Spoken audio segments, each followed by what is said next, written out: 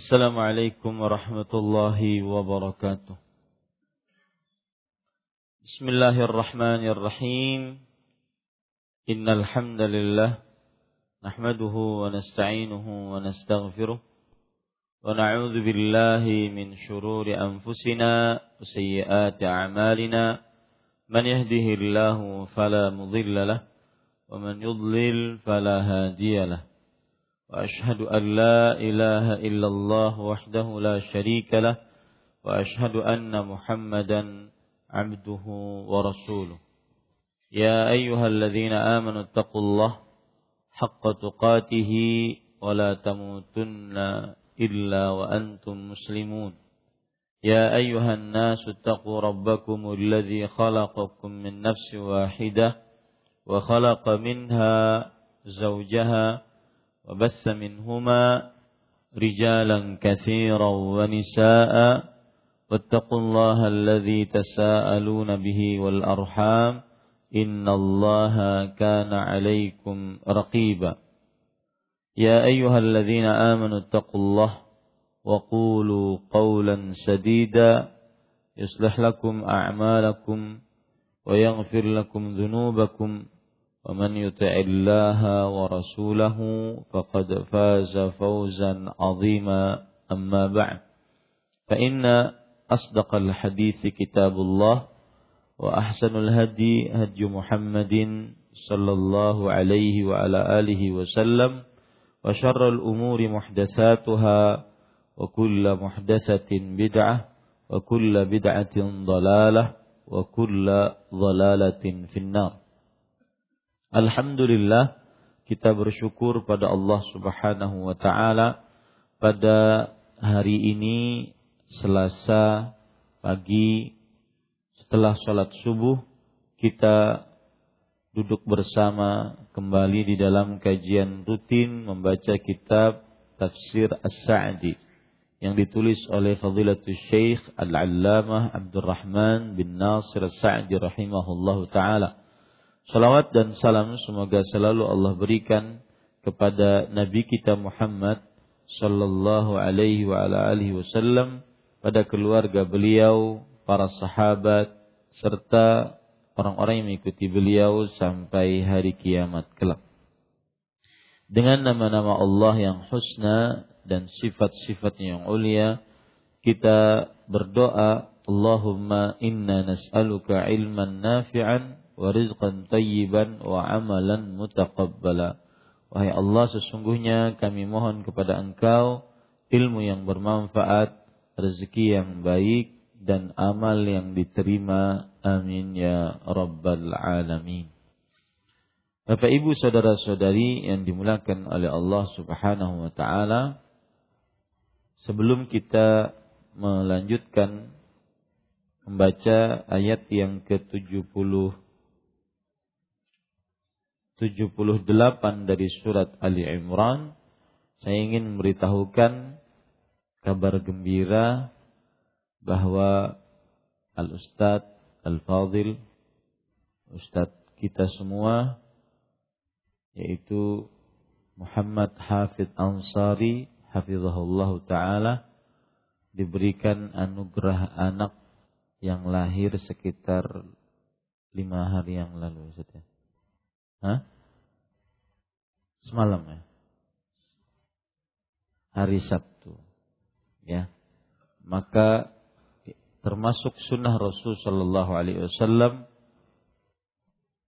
memberikan kabar gembira tersebut kepada khalayak ramai. Dan juga kawan saya karena Allah, yaitu Abdurrahman, yang disebut Aman biasanya, Aman Tanjung, di depan saya ini juga mendapatkan anugerah anak yang bernama Khadijah. Beliau namai Khadijah. Jadi Akila ada kawannya sekarang, Khadijah. Ustadz siapa namanya Ustadz? Panjang namanya. Baik. Yang jelas memberikan kabar gembira ketika dapat anak itu termasuk dari sunnah yang disebutkan dalam Al-Quran. Di antaranya beberapa ayat seperti misalkan ketika Nabi Zakaria berdoa. Hunalika da'a Zakaria rabbah. Saat itulah Nabi Zakaria berdoa agar minta dapat anak. Kemudian setelah berdoa, kemudian dikabulkan oleh Allah.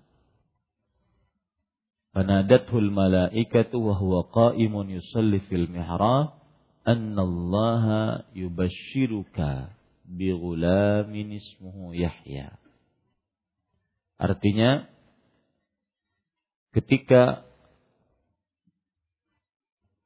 Allah Subhanahu wa taala berfirman, para malaikat, fanadathul malaikah, para malaikat berseru ketika Nabi Zakaria berdoa di mihrabnya, salat berdiri di mihrabnya, bahwa Allah memberikan kabar gembira. Allah memberikan kabar gembira dengan seorang anak yang bernama Yahya. Kemudian juga disebutkan oleh Allah dalam surat Ali Imran, surat ketiga ayat 39. Juga disebutkan dalam surat Maryam, surat ke-19 ayat ke-7. Ya Zakaria, inna nubashiruka bi ghulamin ismuhu Yahya. Wahai Zakaria, kami memberitahukan kepada engkau dengan kabar gembira, engkau mendapatkan anak laki-laki namanya Yahya. Nabi Ibrahim alaihissalam ketika mendapatkan Nabi Ismail juga seperti itu, diberikan kabar gembira. Allah Subhanahu wa taala berfirman dalam surat As-Saffat, surat ke-37 ayat 101, fabasyarnahu bighulamin halim. Maka kami beri dia, itu Ibrahim alaihissalam, kabar gembira dengan seorang anak yang sabar. Ketika dapat Nabi Ishaq juga seperti itu. Wabasyarnahu bi Ishaq, dan kami berikan kabar gembira dengan Ishaq, nabiyan minas salihin, sebagai seorang nabi nantinya dari orang-orang yang saleh. Intinya memberikan kabar gembira kepada khalayak ramai dengan dianugerahinya anak, itu termasuk syariat Rasulullah sallallahu alaihi wasallam yang disebutkan dalam Al-Qur'an. Dan ada faedahnya. Faedahnya itu mendapatkan anak bergembira, itu faedahnya adalah agar kita bersyukur kepada Allah.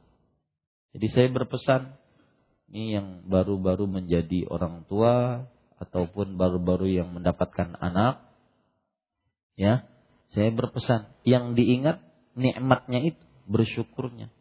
Jangan yang diingat, Ustaz, ulun libur sudah selesai. Karena aman bekesah ulun keto. Ulun libur katanya.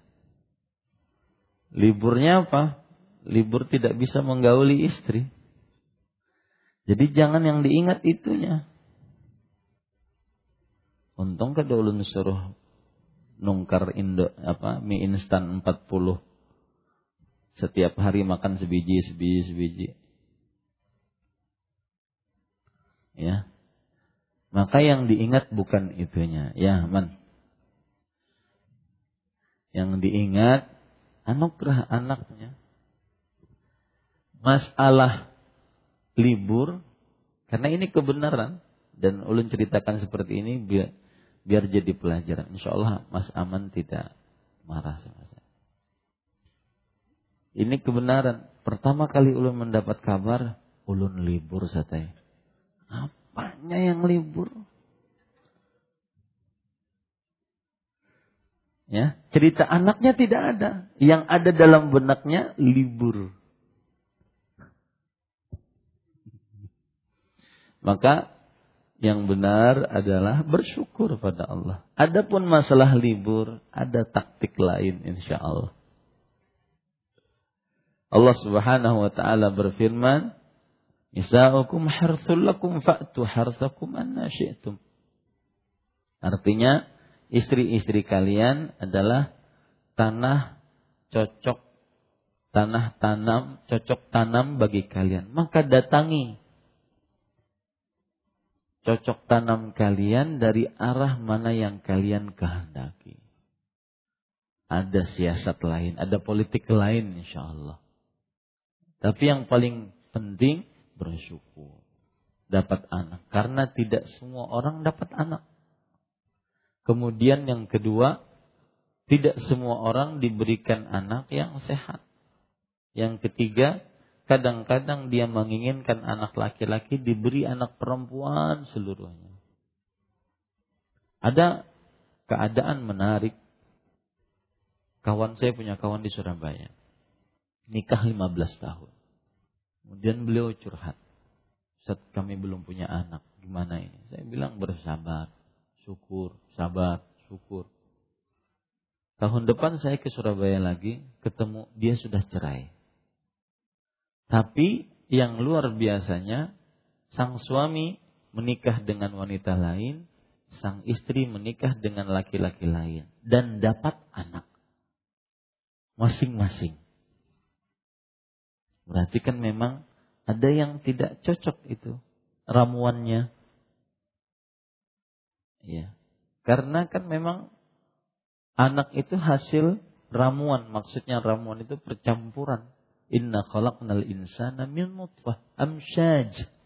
Kami menciptakan manusia dari nutfah amsyaj. Yaitu air mani yang terciprat, saling berkumpul antara air mani laki-laki dengan sel telur perempuan. Maka bersyukur pada Allah. Ada yang sampai hari ini belum dapat, harus ke bayi tabung dan semisal. Maka yang diingat syukurnya. Ya, dapatkan anak Khadijah. Kemudian yang diingat juga ketika kita bersyukur, maka akan mengurangi beban. Kia pakai nama makannya anak nih. Kia pakai na sekolahnya. Kia pakai na. Ketika kita bersyukur, Allah akan menambah. Nah, ini pelajaran tatkala kita mendapati anak. Baik, kita baca. Para ikhwan yang dirahmati oleh Allah Subhanahu wa taala. A'udzu billahi minasy syaithanir rajim. Wa inna minhum lafariqan yaluna alsinatahum bil kitabi litahsabuhu minal kitabi wa ma huwa minal kitab wa yaquluna huwa min 'indillahi wa ma huwa min 'indillah wa yaquluna 'ala Allahil kadhiba wa hum ya'lamun. Artinya, sesungguhnya orang-orang yang menukar janjinya dengan Allah dan sumpah-sumpah mereka dengan harga yang sedikit, mereka tidak mendapat bagian pahala di akhirat, dan Allah tidak akan berbicara kepada mereka dan tidak akan melihat kepada mereka pada hari kiamat, dan tidak pula akan menyucikan mereka, serta bagi mereka siksa yang pedih. Surat Ali Imran ayat 77. Oh ya, ayatnya. Ya, salah. Gara-gara anak tadi ini. Sesungguhnya di antara mereka ada segolongan yang memutar-mutar lidahnya. Nah, di membaca Alkitab supaya kamu menyangka yang dibacanya itu sebagian dari Alkitab, padahal ia bukan dari Alkitab, dan mereka mengatakan ia yang dibaca itu datang dari sisi Allah, padahal ia bukan dari sisi Allah. Mereka berkata dusta atas nama Allah, sedang mereka mengetahuinya. Para ikhwah yang dirahmati oleh Allah Subhanahu wa taala, yang dimaksud pada ayat ini adalah kaum Yahudi. Mereka sesungguhnya di antara mereka itu Yahudi. Ada segolongan yang memutar-mutar lidahnya membaca Alkitab. Maksudnya memutar-mutar lidahnya adalah mengganti lafalnya atau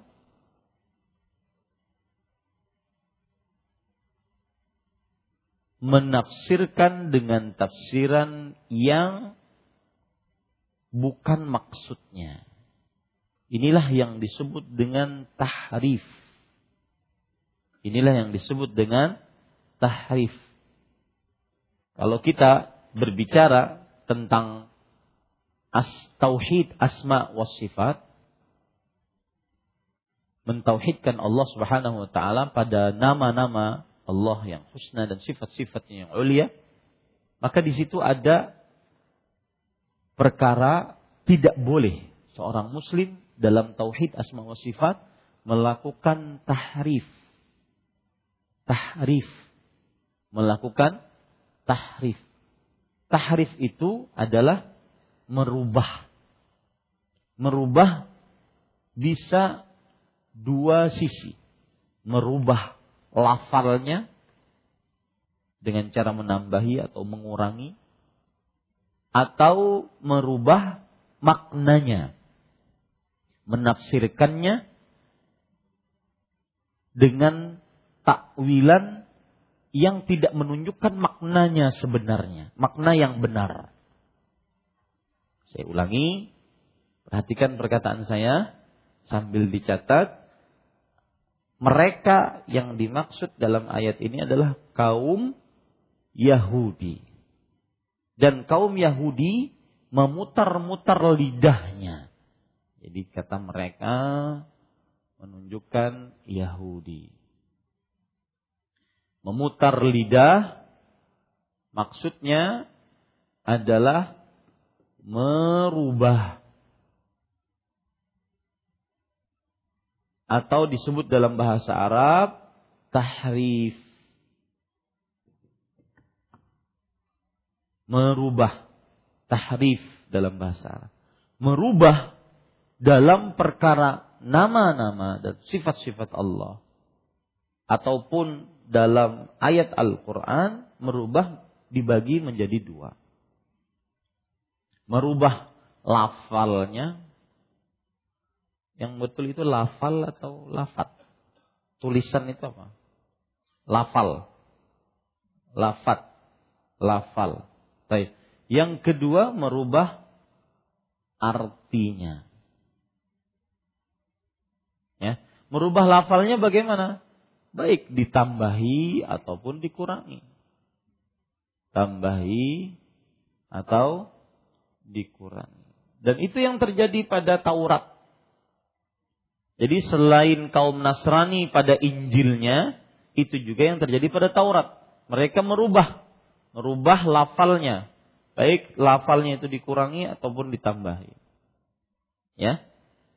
Dan kalau di kita dalam agama Islam, itu yang terjadi pada kaum Syiah Rafidhah. Yang mereka mempunyai Al-Quran, beda dengan Al-Qurannya Ahlus Sunnah wal Jamaah. Ya. Menambahi. Dan itu ada dalam buku-buku induk mereka. Seperti Usulul Kafi, Al-Kafi, kemudian Biharul Anwar. Ada menambah-nambah Al-Quran. Dan itu yang dilakukan juga oleh orang-orang yang musyabbih. Atau orang-orang yang memisalkan nama-nama dan sifat-sifat Allah. Atau orang-orang yang mu'attilah. Orang-orang yang meniadakan nama-nama dan sifat-sifat Allah. Atau bisa merubah artinya, maknanya. Kalau ini lafal, ini makna. Lebih tepat maknanya. Ya, maknanya dari makna yang benar. Karena kalau seandainya, atau yang disebut dengan takwil. Ya, merubah makna dari makna yang benar. menuju kepada makna yang salah. Nah, ini. Kita kasih contoh satu-satu yang disebut dengan tahrif ini. Tahrif merubah lafal dengan ditambah atau dikurangi. Merubah lafal misalkan ditambahi. Allah berfirman dalam surat Taha Ar-Rahman 'alal 'arsy istawa. Istawa.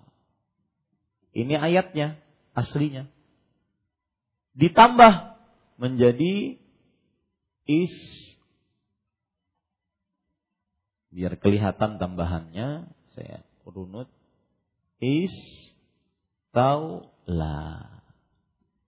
Apa tambahannya? Huruf apa? Huruf lam.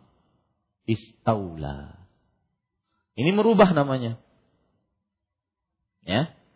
Yang artinya Allah beristiwa di atas arsy. Dia rubah Allah menguasai arsy. Ini merubah. Ya. Nah, ini juga ayat ini juga atau perbuatan ini juga masuk ke dalam sini. Mentakwil, merubah makna dari makna yang benar. Istiwa artinya tinggi dan berada di tempat yang tinggi. Sedangkan istaula artinya menguasai. Ini namanya merubah dari maknanya yang benar. Kenapa mereka mengatakan seperti itu? Karena nggak mungkin Allah istiwa. Kalau Allah istiwa berarti Allah punya tempat. Kalau Allah punya tempat berarti terbatas. Kalau terbatas berarti tidak kuasa. Karena ditempati di sebuah tempat. Maka jawabannya mudah. Pertama, yang mengatakan Allah istiwa siapa? Allah. Allah yang lebih paham tentang dirinya. Yang kedua, yang Anda pikirkan itu adalah makhluk. Sedangkan Allah tidak sama seperti makhluk. Itu jawabannya. Ya. Jadi tahrif. Termasuk lafal yang dikurangi banyak. Ya, lafal yang dikurangi. Termasuk lafal makna yang dirubah, merubah maknanya, di antaranya perkataan Yahudi kepada Allah atau tentang Allah. Wa qalatil yahudu yadullahi maghlulah. Orang Yahudi berkata, tangan Allah terbelenggu. Diikat dengan rantai. Kemudian Allah mengatakan, walu'inu bima qalu bal yadahu mabsutatan. Akan tetapi kedua tangannya terbuka dengan lebar. Nah, orang-orang yang mentahrif seperti kaum Yahudi, merubah makna dari makna yang benar. Dua tangan ini maksud mereka bukan tangan yang sesuai dengan keagungan dan kemuliaan Allah. Tidak. Akan tetapi maksud mereka adalah dua rahmat. Dua rahmat.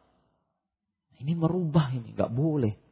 Allah yang mengatakan tangan. Ya sudah kita percaya. Allah yang lebih paham tentang dirinya. Kita percaya. Tetapi merubah dengan dua rahmat. Ini maknanya gak benar. Kenapa? Karena pertama, rahmat Allah gak dua.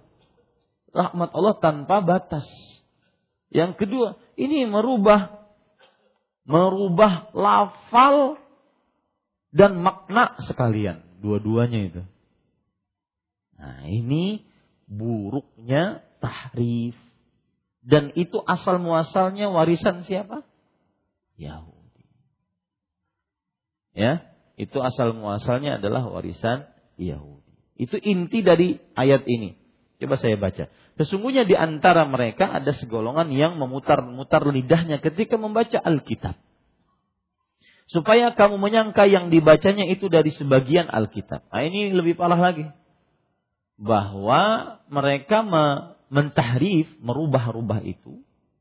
Agar disangka bahwa yang dirubah itu adalah dari Alkitab. Padahal ia bukan dari Alkitab. Mereka mengatakan, ini datang dari sisi Allah. Padahal itu bukan dari sisi Allah. Nah, kemudian di akhir ayat mereka berkata dusta atas nama Allah sedang mereka mengetahui.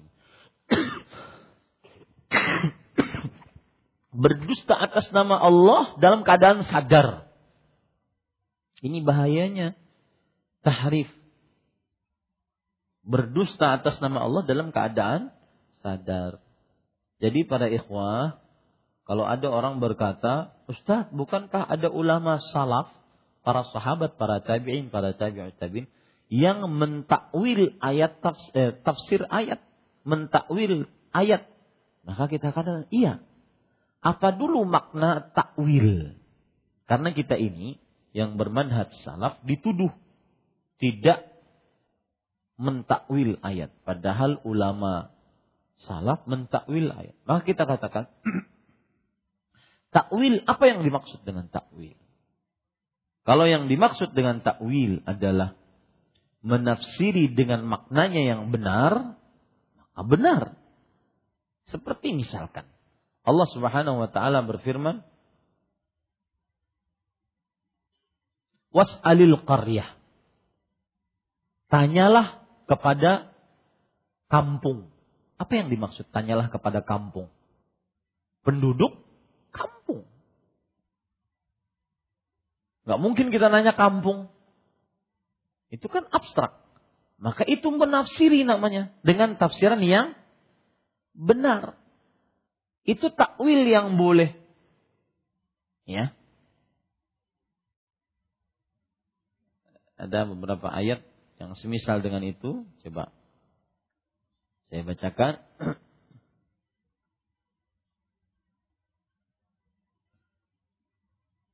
Misalkan was'alhum 'anil qaryah.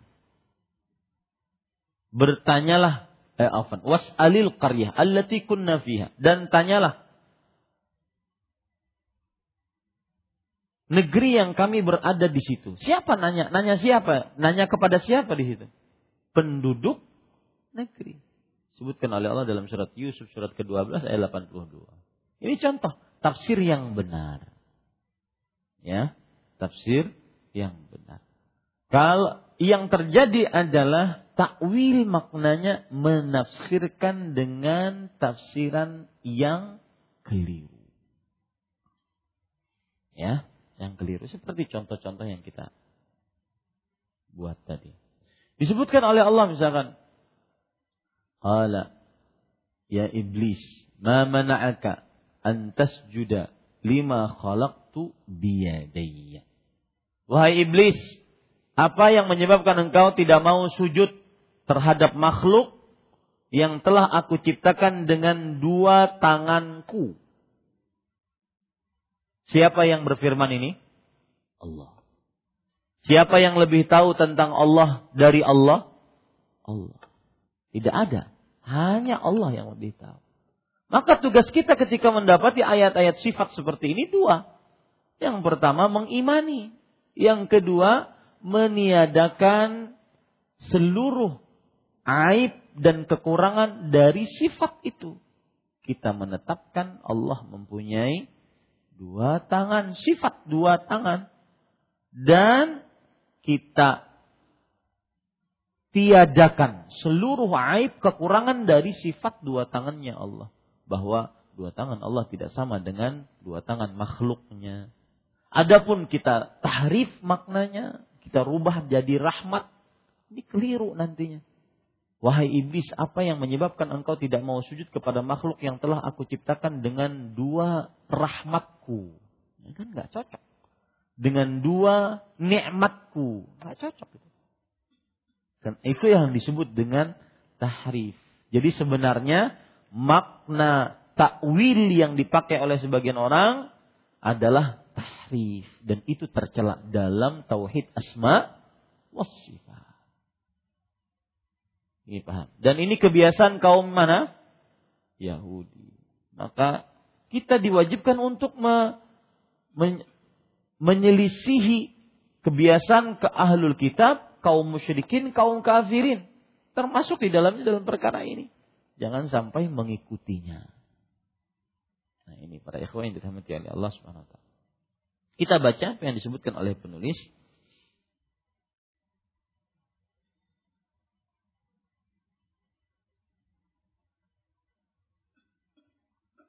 penulis